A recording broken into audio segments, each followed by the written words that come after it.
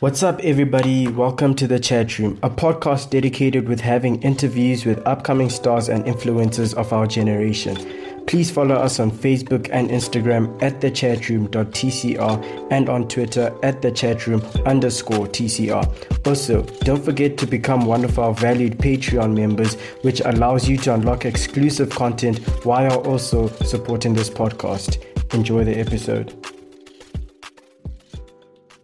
Good afternoon, good morning, ladies and gentlemen. My name is Taff, and we're back with another episode of The Chat Room. And with us today, I'm not going to lie to you, ladies and gentlemen, I'm extremely excited about today's guest. We have none other than Chief Chino. Say what up to the people, Chief. What's good, people, them? How's everything going? Yeah, Chief Chino has recently just dropped an album. He recently just dropped an album, like it's straight fire. If you haven't listened to it, you need to go listen to Mupanda Wana. That's how we're gonna go and rap up on that. Wabatabo. Mupanda Wana and these guys. So tell us a little bit about yourself. What are the people about Chief Chino? Why Chief Chino? Why Chief Chino? Hey man, Shaba. I like my history, you know. I like to know who I am, what I'm about. I need to know all them things. So growing up, my granddad would always tell me things about Zimbabwe before it was Zimbabwe, before it was even Rhodesia, or how he was told by his elders. But anyways, to cut a long story short, Nova Gutu. I'm Gutu. Yeah, man. And the origin of the name Gutu is actually Chinom Kutu.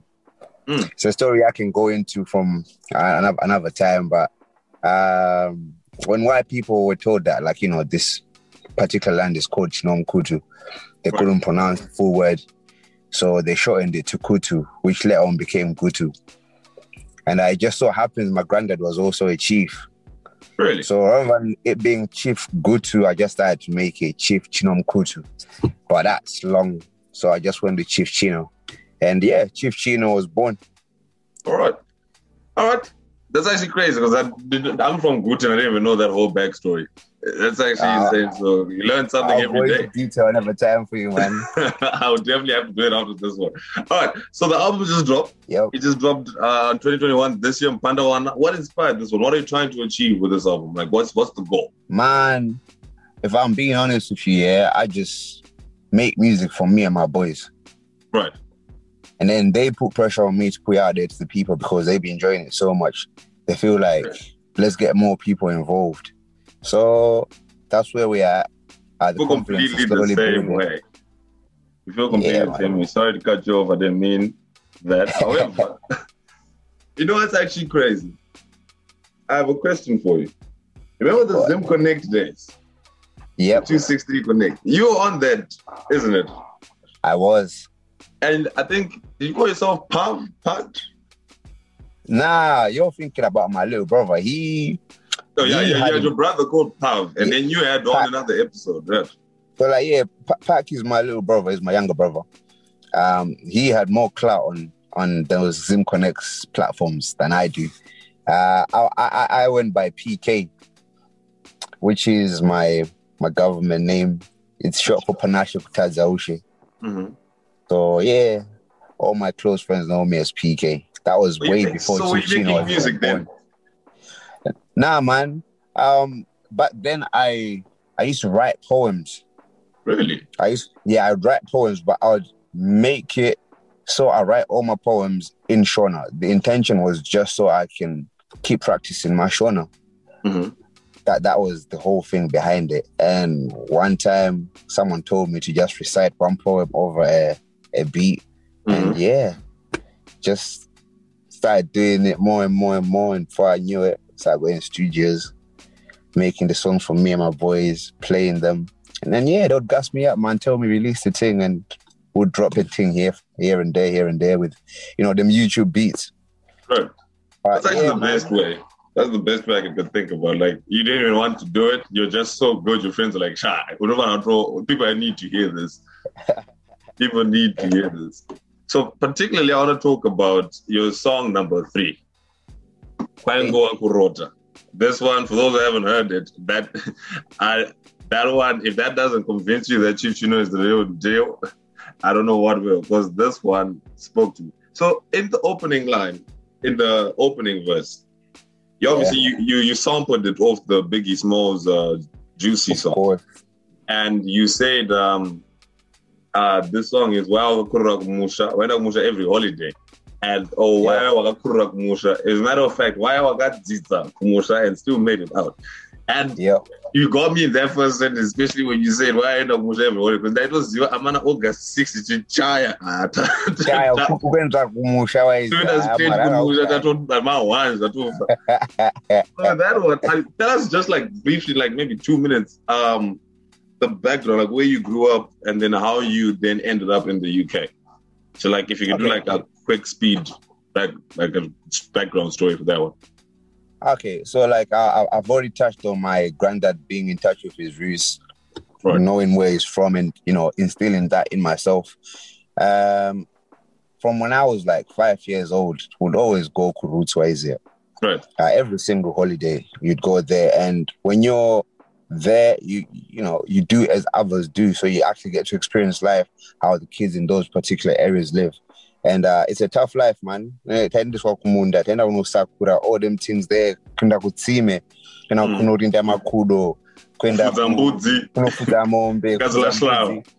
know, we did all them things. And when holiday finishes, you go back to Harare. I couldn't wait to go back to Harare. But as I got older, got to about grade 7, my parents came to the UK. And I got sent to Kuruz because that's where Mbuya was all the time. So then I got to really spend a lot of time there and I made a lot of friends. I really experienced life in its simplest form. Fast forward into Form 2, second term, my visa came through. So then I got shipped over to Chi, to Gland. Now, that was a mad transition, man.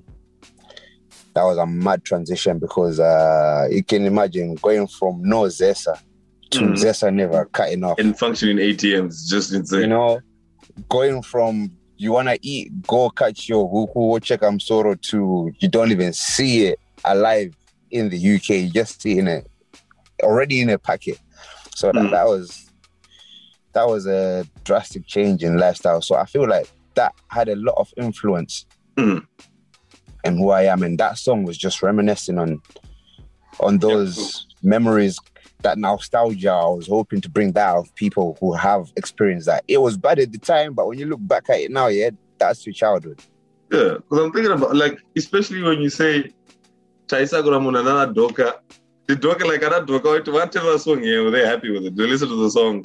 Yeah, man. You know, I name drop a few people. When I show it to them, they're like, yo, man, we really did that. How do you still remember all them things there? Like, it's really like my favorite part when you go, I'm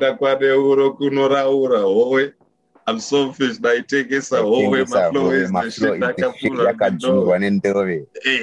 yeah. Tenaciously. So what you said, but wait, you said you left when you were about 14, isn't it? Yeah, man. No, 13. I was 13. About 13, yeah. So you were about to know says 13. I can't kumusha anything goes, you know. Okay, and diary and diga unongo pure gap what on the chira here. You go wrong. I go pambana kule aingo za mwana wa shego saka, you know, panonga chingo kufarira chingo kupasa zvinu chichi. So yeah, I would say I was drinking like that, but yeah. It's my favorite song. It's kind of I'm really fanboying right now, but the song it was fine. I really enjoyed it. It was real nostalgia. It came like it's different. Like a lot. Like I was talking to my other guys, like the whole of the chat room team, and we all were like on the same page, saying the difference with the problem with a lot of Zim rappers is they're talking. Oh, I making six figures, living in a condo, and do all that. Like, dude, we all know you're not doing that. But with your music, it was like, I see that. And even when you were talking like when you were saying now to sip champagne, kana Henny, kana Bacardi, you weren't talking these extravagant $500 bottles that no one really actually pays. It's stuff we can all relate to, and that's like That's great, man. So going into it with just a little bit more about the music, what would you say has been your biggest challenge? In regards to the music? In regards to making music, getting your music out there, balancing music, work, your life. How do your family feel about it? All of it? Man, my family is so supportive. I want to do anything that they just let me run with it. But that's because my dad is heavy on the music side. Do you know what I mean? My dad used to be a DJ. Right. I feel like I get a lot of influences from him. My mom is just so easygoing and laid back. So she won't put too much pressure on me in that front. But I don't do music to earn a living. I do it because it's fun. So a lot of the times, the most challenging, difficult thing is, what can I say? No problem with producers, beats. Someone saying, "Hey, you stole my beat." None of that. All these features, none of that. None of that. So like my biggest problem, I would say, is I can't even think of one, bro. Everything is just, it feels like everything just clicks into place at the right time. You know, like right now I'm working with Kana Boy. Oh, really? A lot. We just linked up on Instagram. I don't have too many problems with too many people because I don't take music that seriously. If someone says to me XXY, I just say, yo, it is what it is. While a lot of people try to go international, my main goal is try to go national. Do you know what I'm saying? So like, I don't feel like I have to try too hard.